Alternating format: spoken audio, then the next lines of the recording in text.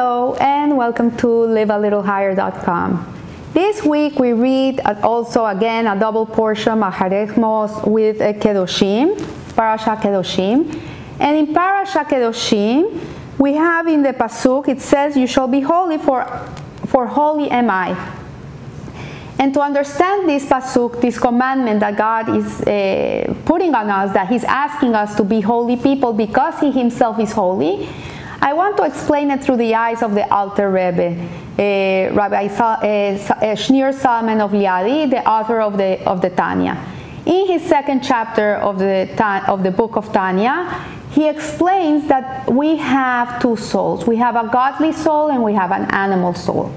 Our animal soul is instinctive, it's egocentric, it's animalistic, it's me, me, me, me, me. And our godly soul, he says in the Tanya, it's mamesh, it's truly a part of God. So we have a part of Hashem really within ourselves. And this part of God, this soul, this godly neshama, is godly, it's holy. So it depends on which soul you're operating with, which one is in charge of you at that moment.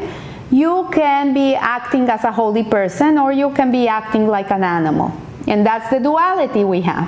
But here in the Torah portion, when Hashem is asking us to be holy because He Himself is holy, He's not asking from us something that we cannot achieve. He's asking something that we do really have within ourselves. We do have the capacity to be holy people, and because of that, it is a mitzvah of the Torah for all the Jewish people that they should be holy. It's not asking some people, the rabbis, the tzaddikim, the very righteous people, you should be holy, let the other people be however they are. No, it's telling us you all have to be holy because we all have holiness within ourselves. We just have to tap into it. So regardless of how we translate the word Kedusha, which means holiness, it clearly represents a state of being. It's not an adjective. It's not something that's describing a person. It's the way this person is. It's the way he breathes. It's the way he thinks. It's the way he speaks and the way he acts. And that's what makes him a holy person. Many people say, but I'm a good person. I'm a good person. I don't do bad to anybody.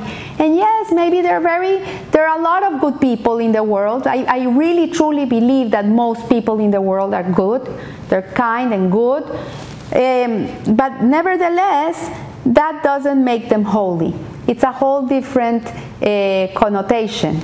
And so once one has achieved all of the virtuous qualities which define upstanding behavior, which makes a person such an incredible human being, then in a different level comes the word Kedusha, holiness.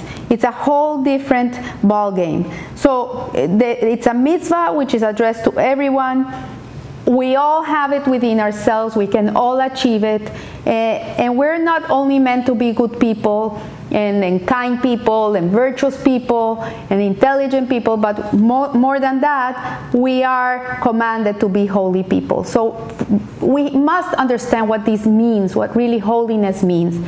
And holiness means that we live our lives thinking about what Hashem wants from us. There's two ways to live your life. One way is, what do I want? What do I think? What do I believe? Me, me, me, me, me. I do what makes me happy. And then there's a second way, which is, what does God want from me? So when a person is living his life with Hashem in front of him all day, is this the dress? Is this dress what Hashem would want me to wear? Is this food the food that God would want me to eat?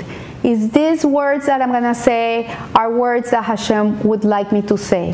When a person is always having Hashem in front of him, when he is going through Hashem's way, Derech Hashem, the ways of God, this person has attained holiness. Because he's not living his life operating with his animal soul on what he thinks, he believes, he wants instinctively.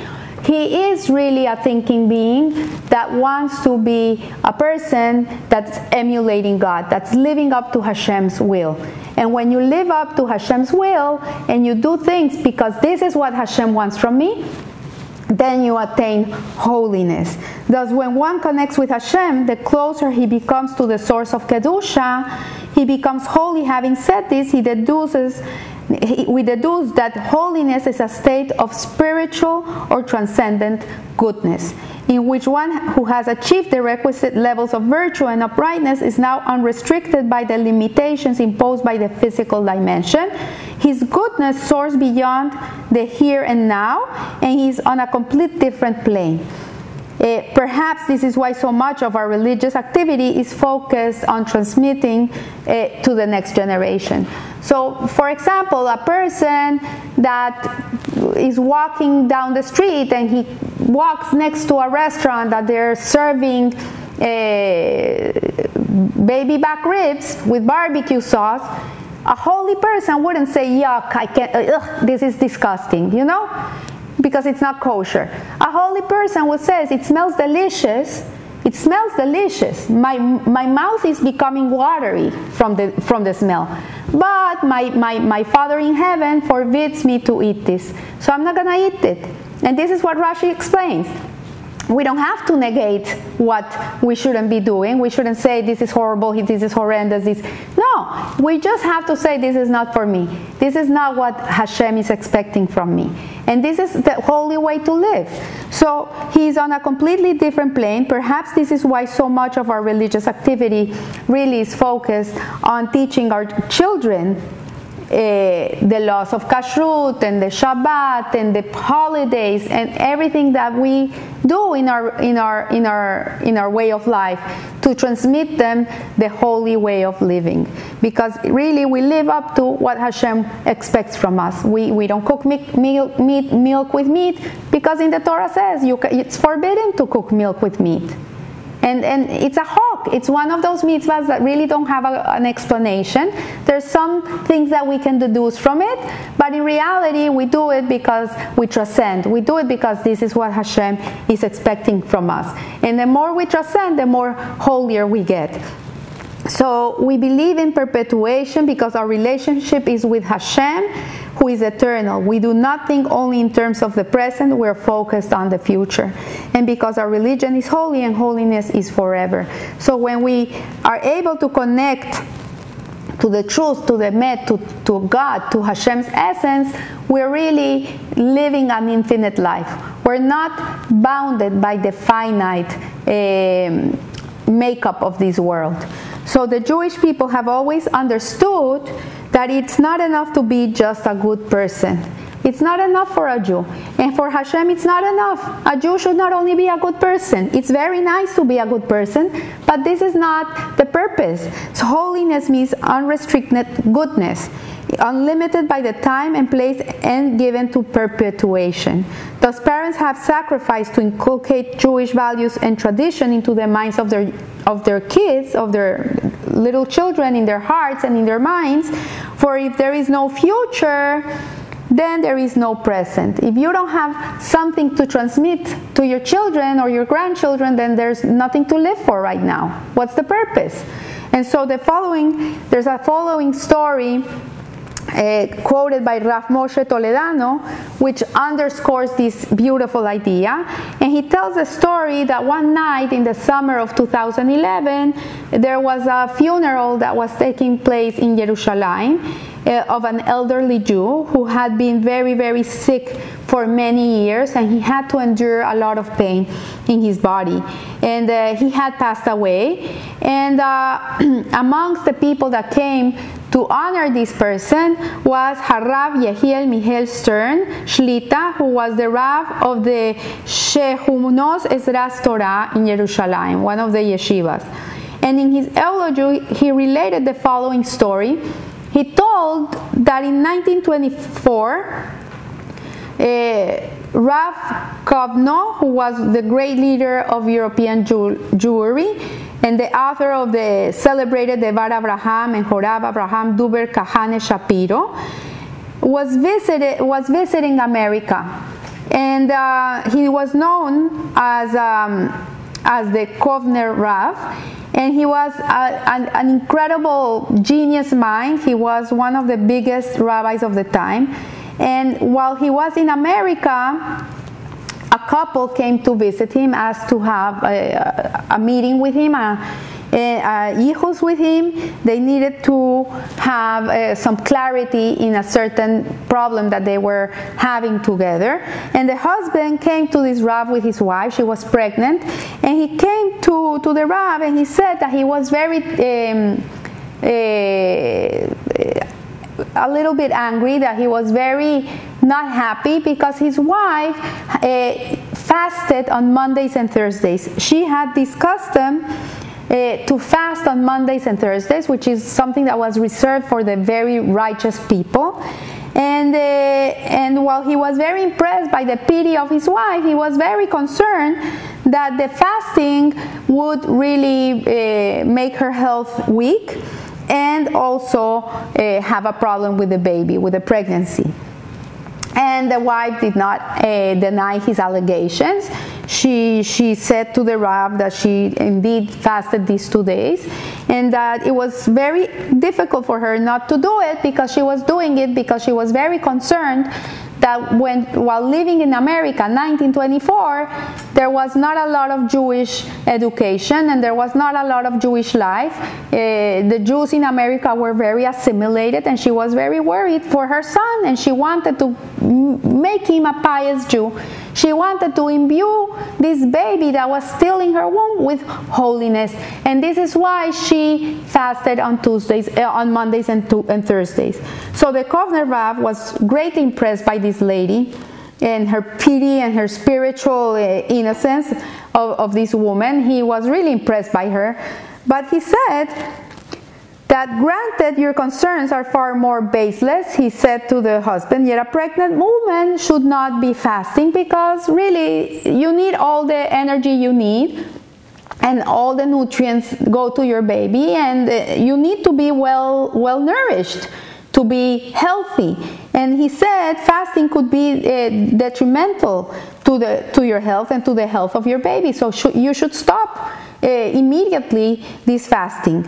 And he encouraged her to stop, but the woman was very stubborn, and she said to the rabbi, I'm sorry, but I'm not gonna stop fasting. For me, the most important thing is that my child should be born with a kedusha, with holiness, impregnated with the holiness of Torah and mitzvot. And to raise a child in America in these days, this is what I have to do. I have to do an extreme thing.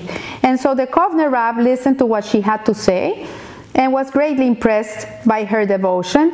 Then he said to her that he would make a compromise with her, that if she would cease fasting, he would give this baby a blessing that he should be a very holy Jew, that he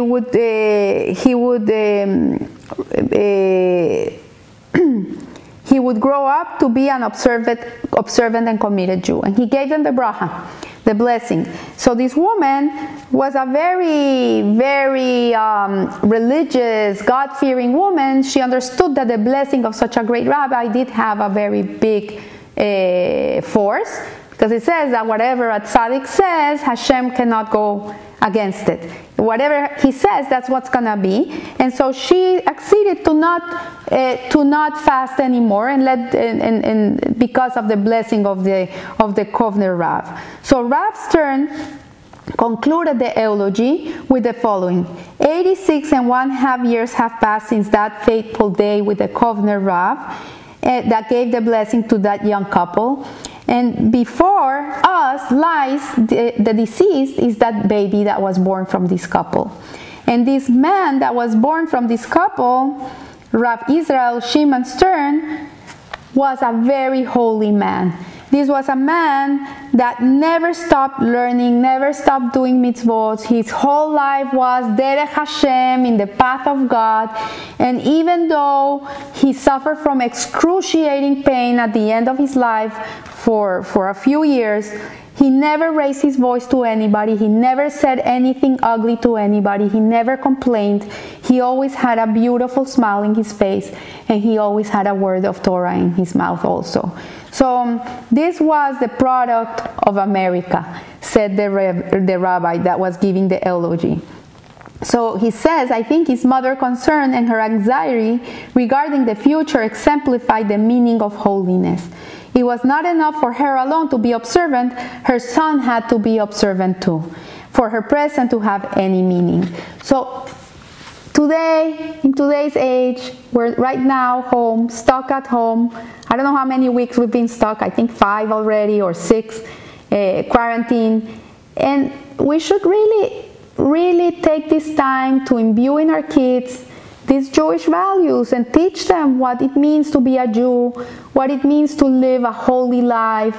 My grandsons in Panama call me every night. They want stories from Tzaddikim, so I have to look for all these stories and every night have a nice story to teach them. Kids learn by learning by stories, by example. And really, the child is it's like a sponge. Whatever you put into him, that's what he's gonna grow up to be. So take the opportunity now and get a nice book about holy people who have lived their lives selflessly and in a holy way. Teach them how the true way of life should be. And yes, the material world is a beautiful world. It's very enticing. But by now we have realized that we don't miss it, and that's what's not important in our lives. Our lives, what matters most is our family, it's our health, and it's our purpose and our mission in this world. So I want to leave you with a big bracha. You should keep safe, you should be healthy and well, and remember, live a little higher. Thank you.